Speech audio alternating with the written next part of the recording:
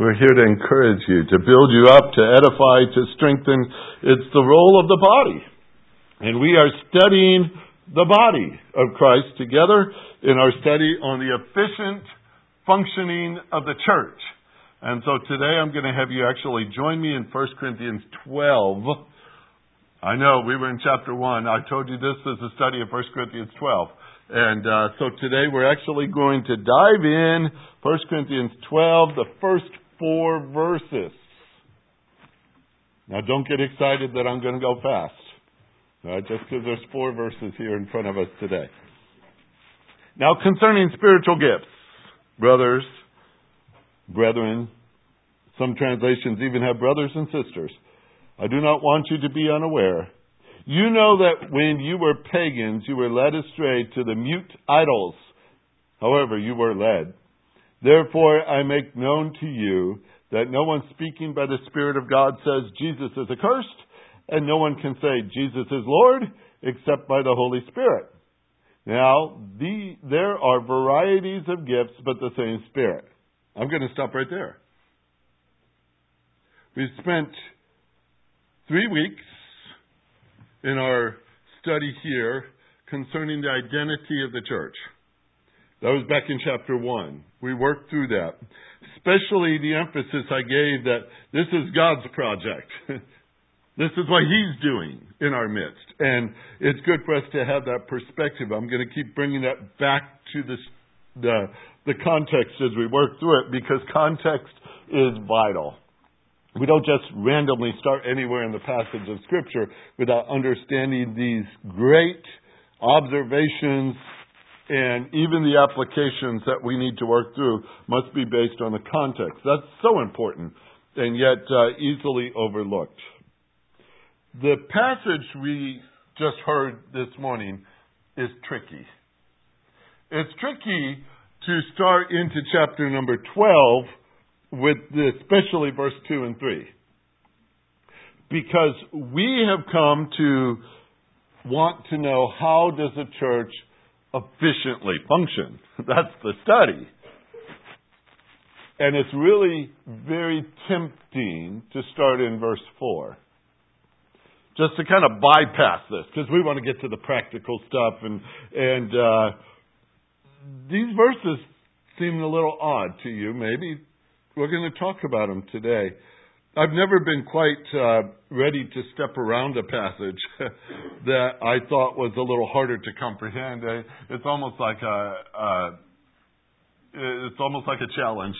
When I read it, I say, "Boy, I've got to figure this one out." And how does it fit in the context? D.L. Moody used to have a strategy when he used to speak. As he was going through a passage, he'd come up to a verse, and then he'd encounter a word in the text he had never known before, never seen, didn't know what to do with. His pronunciation was a little challenging too. They said he could say Jerusalem in 2 syllables. All right? So the people knew that his education level wasn't really all that great in some things, but whenever he crossed a word he didn't know, he'd stop. He'd preach on everything before it, and when he came back to the text, he started with the word after it, thereby bypassing the tough spots. I thought, well, that's an interesting practice, but you know Abraham Lincoln did it too. Maybe you don't know this.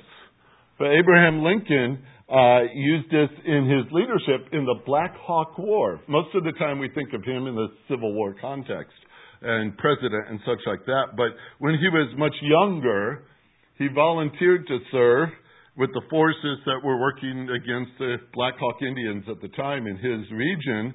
And he was put in charge of a small group of men, and he'd spend the day with them just marching up and down the roads and along the fields and all these other things. And he didn't mind doing that so much, except that as he went along a fence row and he needed to get his troops on the other side of that fence, he didn't know the command to do that. So he'd always pull them to a stop, dismiss the group, and tell them to reorganize on the other side of the fence. And that was his strategy to get around something that was a little challenging. My initial thoughts were to do something like that with verse 2 and 3. To be honest with you, as I looked at it, I said, doesn't that seem awkward? if you're studying the gifts of the Spirit and what the body does and all these other things, and then you're reading this passage and say, Paul, what are you doing in verse 2 and 3? It seems out of place. Let me show you what I mean. Start in verse number 1, and this is where I'm going to read. Verse 1 to verse 4. I'm going to skip the middle. All right? Now, concerning spiritual gifts, brothers and sisters, I do not want you to be unaware. There are a variety of gifts in the same Spirit. That flows, doesn't it? That's smooth. That's what we do. But what do you do with the filling? Those two verses in the middle, like, you know that when you were pagans, you were led astray by mute idols. However, you were led. Therefore, I made known to you that no one speaking by the Spirit of God says Jesus is accursed, and no one can say Jesus is Lord except by the Holy Spirit. Honestly, in study, in context, in all these things, this was something that reminded me of an event in my life. Many, many years ago, when my wife Kay, she's with the Lord now, but when we were first married, she was learning how to drive. She did not know how to drive, and I was teaching her. We only had a stick shift, and she was pregnant. There's some emotions that are a little more different during those days, and teaching a stick shift to an adult with emotions, right? The word awkward fits, just like, this is what I think of when I read a passage like this. Oh, Paul, what are you doing? You're going, and it's kind of like you can't find the gear. What are you doing? That's my trouble, all right? When I was reading like that, I said, what is going on here? Commentators, you go dig out their books, they mostly skip these verses, or they go off in some other tangent and start talking about pieces of it, and they don't know how to put it in the middle. Here's what most of them said, and I'll just tell you what I read. Most of them said, Paul suddenly got the urge to tell them how to spot a false teacher. And I'm thinking, well, maybe that would be useful. But the Corinthian problem wasn't there because they weren't up to spiritual things, especially spiritual combat with false teachers. And I thought, if they couldn't even eat meat, how do you train them for battle with a false teacher when they're not even ready to even battle with their own spiritual walk? And I thought, well, I don't think that exactly fits the context well. He's addressing spiritual gifts. You know that from the context. And I think if we're going to stay on our marching orders to get insight into this passage, we have to keep that in our mind. All right? As we walk through these verses, let's keep this in our mind. Paul is teaching about spiritual gifts. You saw that in verse 1, you saw that in verse 4. So that being our guide to understand this, let's see what we can do with verse 2 and 3. All right, back to what we already know. We already know that the Corinthian Bible Church, which is the name I gave them, had a mess. They made a mess out of everything they touched. Literally, you could read that in every chapter. Their church was inefficient. That's my word. Dysfunctional, if you want to ask contemporary people today to put a term on it. Unhealthy and immature. That was their church.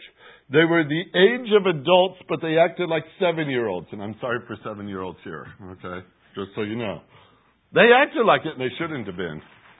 But they acted like 7-year-olds when they got together.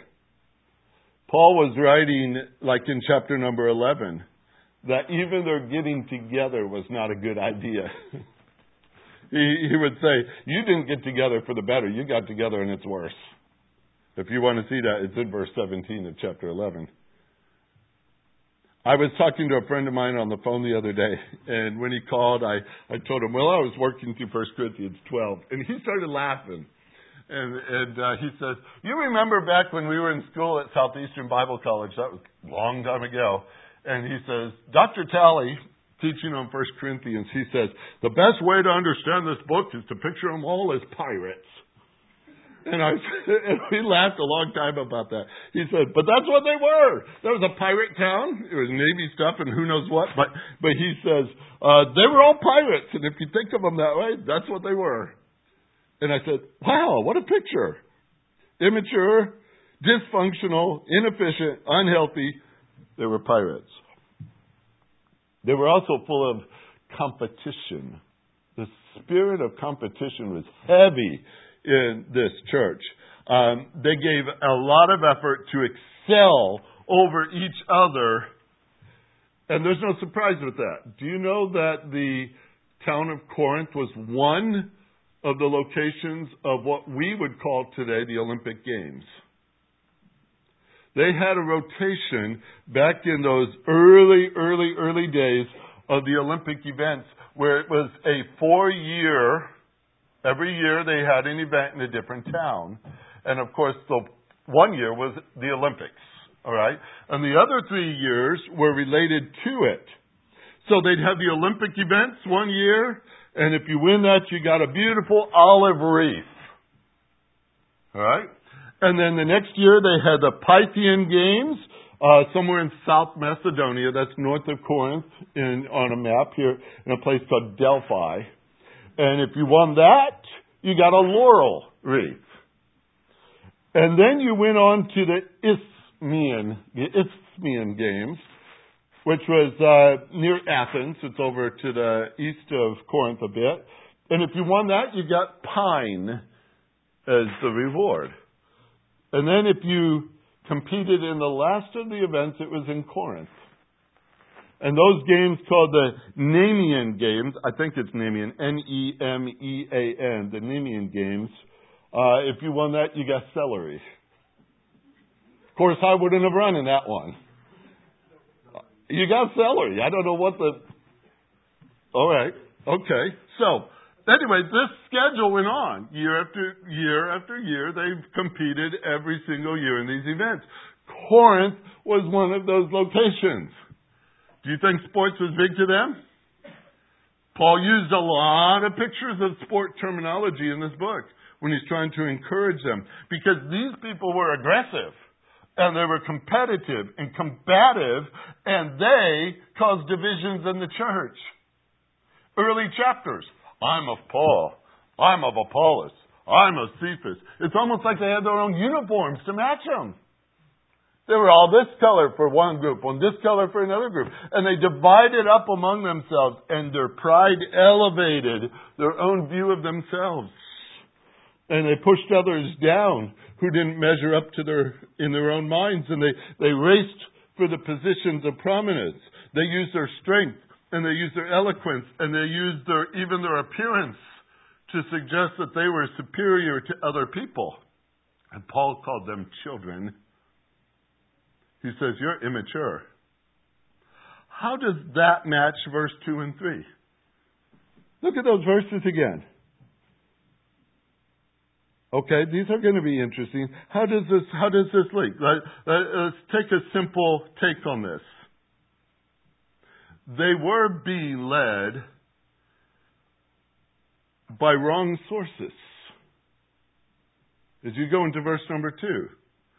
Spiritual things, folks, is the department of the Holy Spirit. That's what He does. He helps us understand spiritual things, because without Him we can't. That's also in this book. But spiritual things are His thing. And to try to do spiritual things without Him is a failure. It will not work.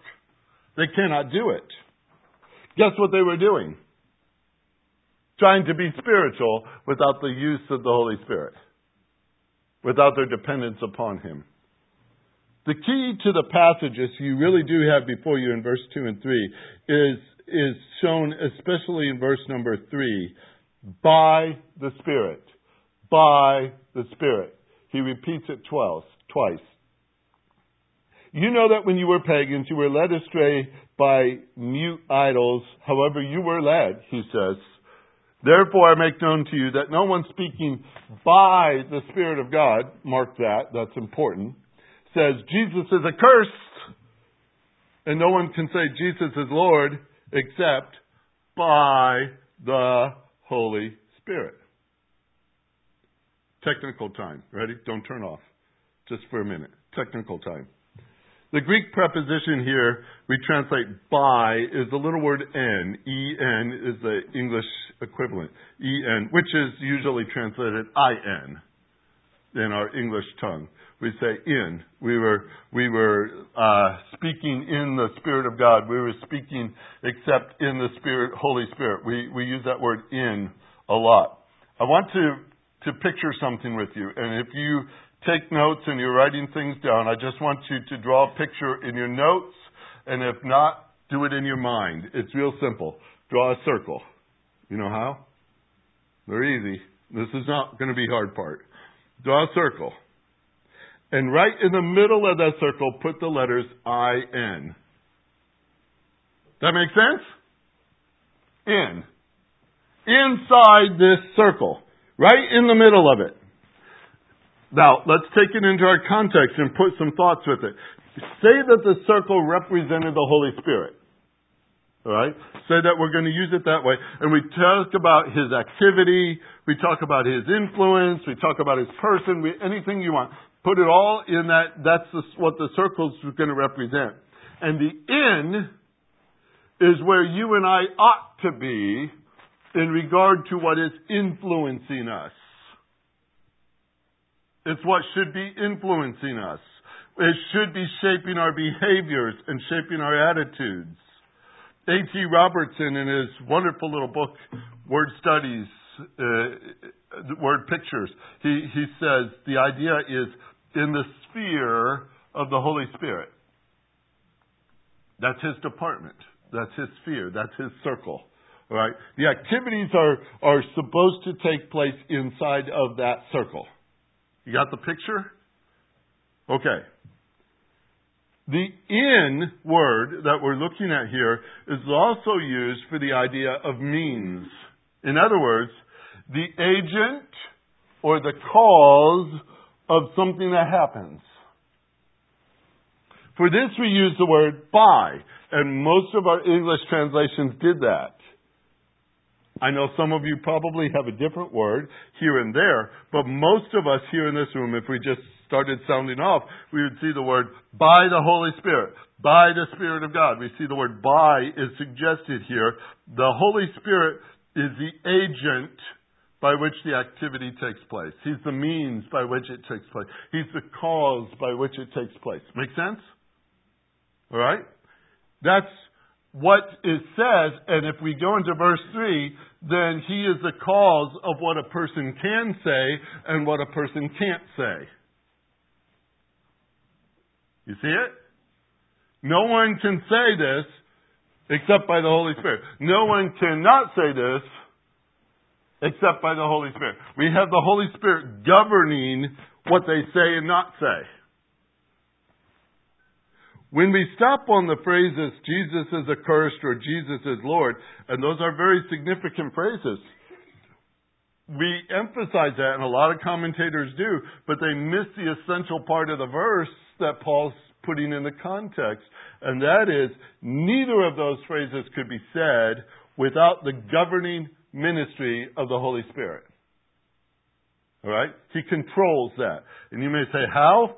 Well, that's another study. I just know it's true. That's what the verse is saying in verse number 3 especially. It's the Holy Spirit's control.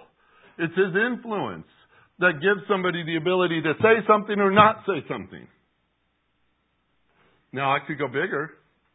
Who is the one that influences us to do something or not do something? Who is the one who changes the attitudes in what we think when we do something or not do something? Guess what the context all the way through is?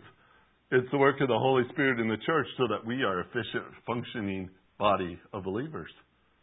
And guess what? It comes back to Him, doesn't it? It's Him.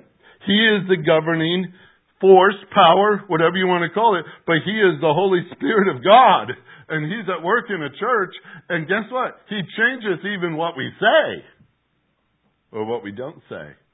I think that's getting kind of big, don't you? If you go back to study Psalm 139, you'll find out something else about what you're able to say and not say. God already knows it before you say it. Is that powerful? Is that scary? Ooh. God is God, don't forget. He's not taken by surprise by anything we say or do. He already knows those things. What's interesting to me in this context, as that fits into this, when he wants to talk about spiritual gifts, he says, folks, the church is never standing independent of the Holy Spirit. It won't happen. Even when you think you could say what you want to say, he still governs it. This is incredible when you stop to think about it. Look at verse number 1. Let's back up again here. Now, concerning spiritual gifts, brothers and sisters, I do not want you to be unaware. He gets in an eager hurry to go to the core issue. Spiritual things. I want to talk to you about spiritual things. I know we have the word gifts here. New American Standard puts it in italics because they've inserted the word gifts because it's technically not in the text. It just says spirituals. It's the adjective that stands there by itself, and we insert the word gifts because that's a context in verse number 4. There are varieties of gifts. But he's talking about spiritual things. He says the gifts are only part of the picture. Spiritual things. Folks, that includes the gifts by the Holy Spirit. That includes the results by the Holy Spirit. That includes the ministries of the Holy Spirit. That includes the attitudes that he works on, the spiritual words, the spiritual unity, the spiritual maturity, the function of it all. It includes the Holy Spirit and it includes the spiritual man. All that's wrapped up in a little phrase. And when you line them all up within this giant circle of spiritual things, and then you insert an immature man in the middle of that picture, you no longer have efficiency. You no longer have the organism operating like it ought to operate according to God's design. You've got a piece out of place. And that's the whole picture of the context that Paul's dealing with in this Corinthian church. Oh, you guys wear the garb. You have the Holy Spirit in you. You have all the gifts you possibly will ever need to function as a church body, and yet you're immature. How is that going to look? So in this, I think this is kind of interesting. He starts to address these people as a whole congregation. And we have, many translations have the word brethren here. Newer ones are inserting brothers and sisters, and we could argue about that all day long. But it simply means he's addressing everybody. All right? The whole church. He didn't address this just to the leadership. He said all of us need to know this. All of us, both men and women, we need to understand this, because if any of us are wrong in the way we're operating inside this thing called the church, it's going to affect the whole. You know it? One person out of place, is that going to help? It creates a challenge here. He says, now, I want to talk to you people because I don't want you unaware. See it at the end of verse 1? Let me dig a little bit for you here. Unaware. You have agneo, I guess how you'd say it. No knowledge is the two words put together. Matter of fact, no applicational knowledge is what he's really pinning on them. That's the knowledge that comes from the steps of maturity. The knowledge that comes from the experience and the process of learning. We don't teach the kids in first grade what we teach the kids in 10th grade. Why? Because we got all those years to fill? No, because they're not ready for it. And you got to walk them through the process. You got to teach them addition before you try division, right? Make sense? Here he's saying, you people do not know the process of maturing in this. You're unaware. You're unaware. You know what? We get our word agnostic from this word. And you say, well, what's that? Well, let me give you a definition. Of course, it's good because I pulled it off Google. A person who believes that nothing is known or can be known of the existence or nature of God or of anything beyond material phenomena. A person who claims neither faith nor disbelief in God. A person who claims neither faith nor disbelief in God. The source adds the word skeptic and doubter. Let me put it right on the button here. An agnostic is not ignorant of the facts. Not ignorant of the facts, but refuses to believe the facts. There's a difference. The Corinthians were not ignorant of the truth. They were immature in their obedience to that truth. That's what Paul says. This unaware thing is more than just, I don't know. It's actually revealing something deeper, and it is their implication to ignore willful ignorance. Now, does that show immaturity or what? He says, I don't want you to be there. Actually, by saying this, he's acknowledging that they know, but they won't do it. And he's put his finger right on the sore spot with these verses. Right on the sore spot that they had. And I'm sure they didn't like it. He could have treated all the symptoms all day long, but they had a problem that they needed a cure for the disease.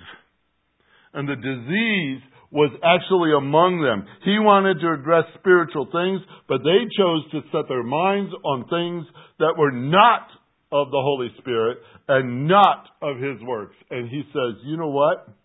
Here's our problem. Here's our problem. You are in the practice of letting a lot of things influence you in your lives. Look at verse 2. He says, before you were saved, you were pagans. Right? We use that phrase all the time when one of my kids don't come to church on Sunday. We call them a pagan. Just so you know, Megan's not here today. Guess what? We use that phrase. You were pagans. And here he says, you people were led about by a mute idol. I like the King James. Dumb. There was a dumb idol. What are they doing? They take a rock. They take a piece of wood. They took maybe fancy silver or gold. And you walked according to its dictates. Those things couldn't even talk. Go ahead, try it with the rocks this afternoon. See how far you get. They didn't even talk. He says, that's what you were. A rock has no brains. How is it going to think through your life for you? You really trust it? How many had pet rock? No, never mind. It had no brains. It couldn't think. It couldn't say. It couldn't lead. It couldn't help. It couldn't give you wisdom. It could do nothing. And guess what he says? That's what you used to do. You used to sit there and wait for a rock or a tree branch or a chunk of metal to tell you how to live your life. You were led that way. What is this, Paul? They were willing to listen to it and let it influence their life. I like the fact he said, you were that way. You were that way. But in that is this coolest thought. So it's kind of like this. You were that way. So why are you still doing it? Why are you still acting like that? That's not you anymore. When you became a believer, do you not know the Holy Spirit? He's God, and He moved inside of you. He's not the assistant God. You know who He is, don't you? The Holy Spirit is God Himself, and He moved inside of you. How does He work? Well, there's a big study on that. But we're told as believers, we do know that we're the temple of the Holy Spirit. Do we not know that? Who did He tell that to? The Corinthians. He says, do you not know that the Holy Spirit's inside of you? The Holy Spirit is the agent by which we are saved in the first place. It's the Holy Spirit who has regenerated us. It's the Holy Spirit who indwells us. He puts us within the body of Christ. We call that baptizes. But He puts us in the body of Christ. That's not about water. That's about literally, we're immersed in Christ by the Holy Spirit. And then He seals you there. And that's His work. And His job is not done in you until you are matured to the image of Christ. That's His work. That's what He's doing right now. Even in everybody here in this church that's a believer in Christ.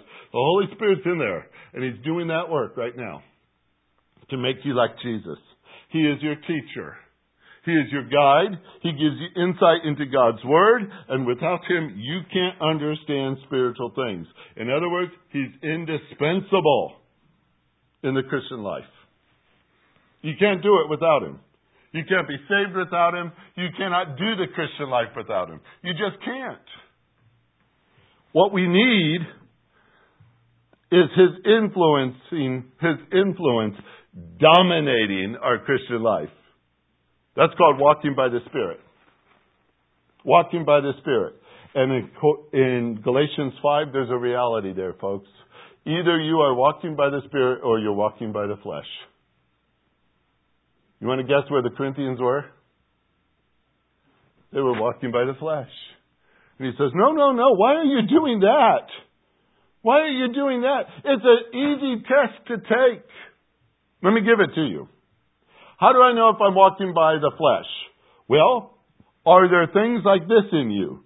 Sexual immorality, impurity, indecent behavior, idolatry, witchcraft, hostility, strife, jealousy, outbursts of anger, selfish ambition, dissensions, factions, envying, drunkenness, carousing, or anything like that? You say, well, that's walking by the flesh. Those are the signs of it. You say, well, how do I know if I'm walking by the Spirit? You'll be dominated with love, joy, peace, patience, kindness, goodness, faithfulness, gentleness, self-control. Galatians 5 spells that out pretty clearly. We're either walking one way or the other because you can't walk together. They never cooperate. Spirit and the flesh don't have the same tracks going the same way. The flesh goes this way, the Spirit goes that way. The flesh goes to destruction, the Spirit goes to life. Which one are you on? As a Christian, I ask you, because it's quite possible to be a Christian and be dominated by the flesh. Sound scary? That's what he's talking about. You Corinthians are this way. When you have the Holy Spirit in you, and you should be this way. Who is influencing you? Before you knew Christ, you listened to a rock.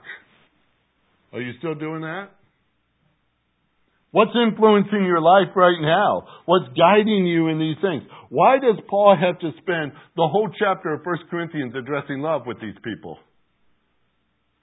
Because they didn't know how to do it. You know what that says on my dashboard when it flashes red? They're not walking by the Spirit. Because the fruit of the Spirit is love. They didn't get it. All the way through this book, he's just putting his finger on the pulse of this church and saying, folks, I don't want you to be ignorant about this. Spiritual ignorance is not going to help. You know the truth, so do it. When you were pagans, you were led by these false idols. These mute idols that couldn't even talk. You were led by them. They influenced you. They led you. They influenced you. But don't you know that as a Christian, it's the Holy Spirit that is influencing you now? Even the things you say, you cannot say. Or the things you don't say, you can say. Because of the influence of the Holy Spirit. It's by Him.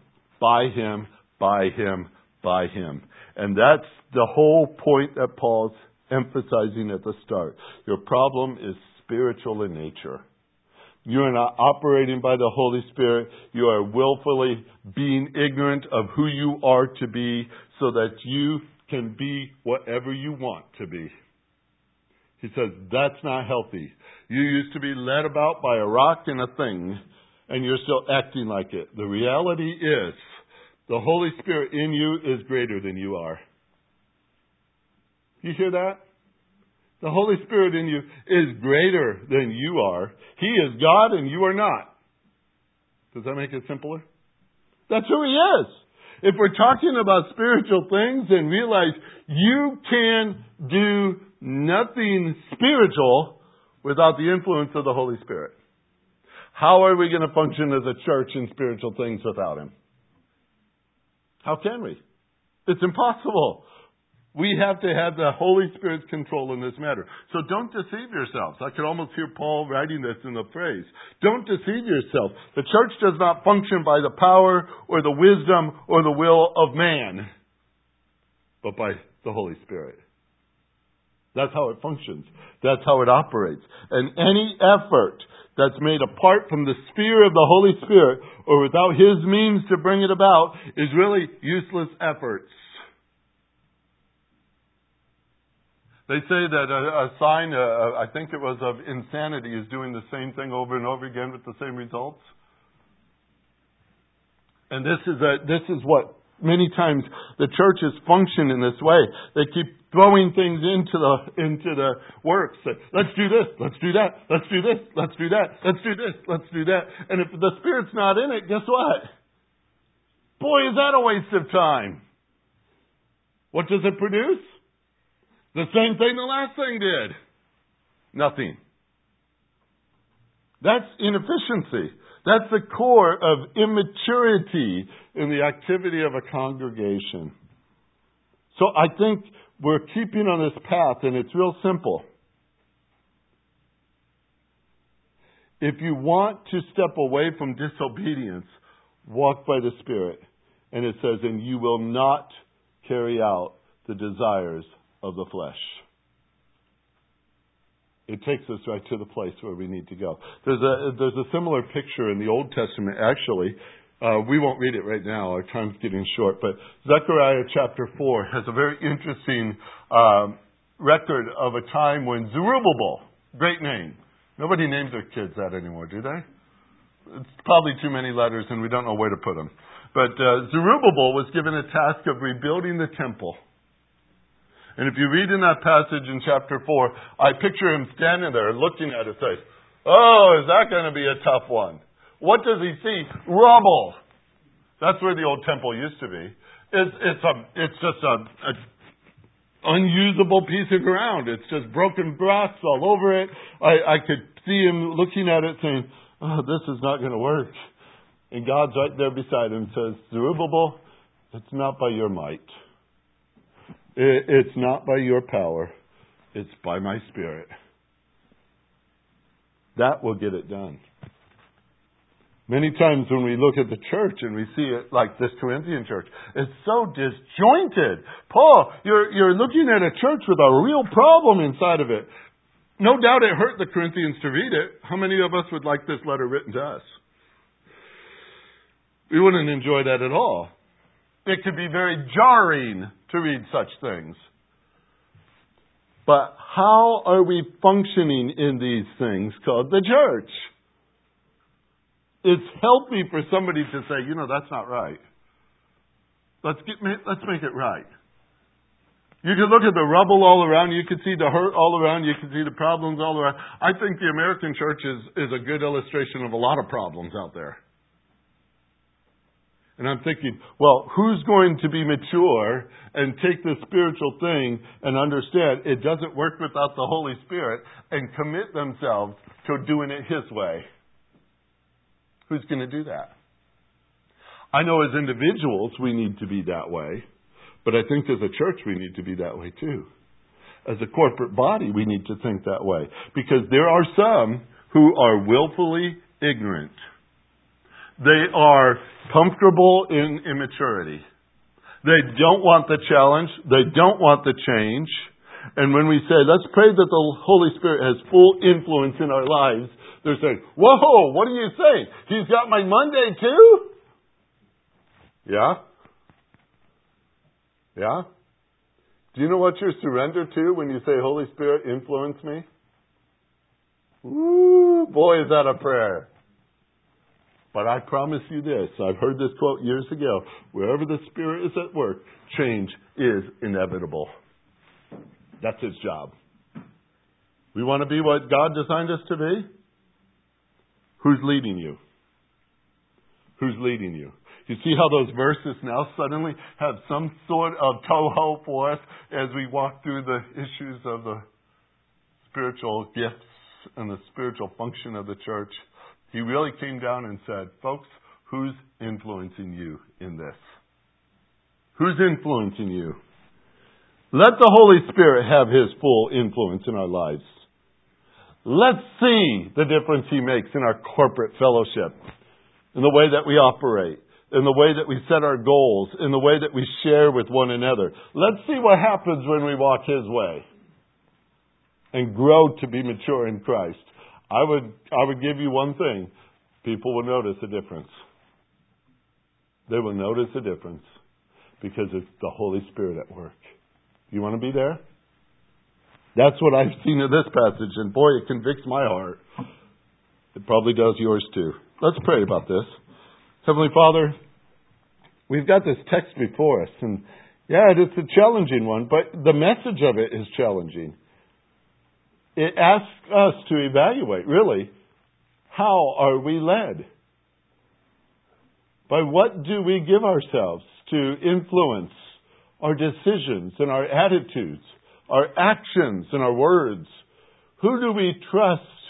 Who do we count on to make us what we ought to be?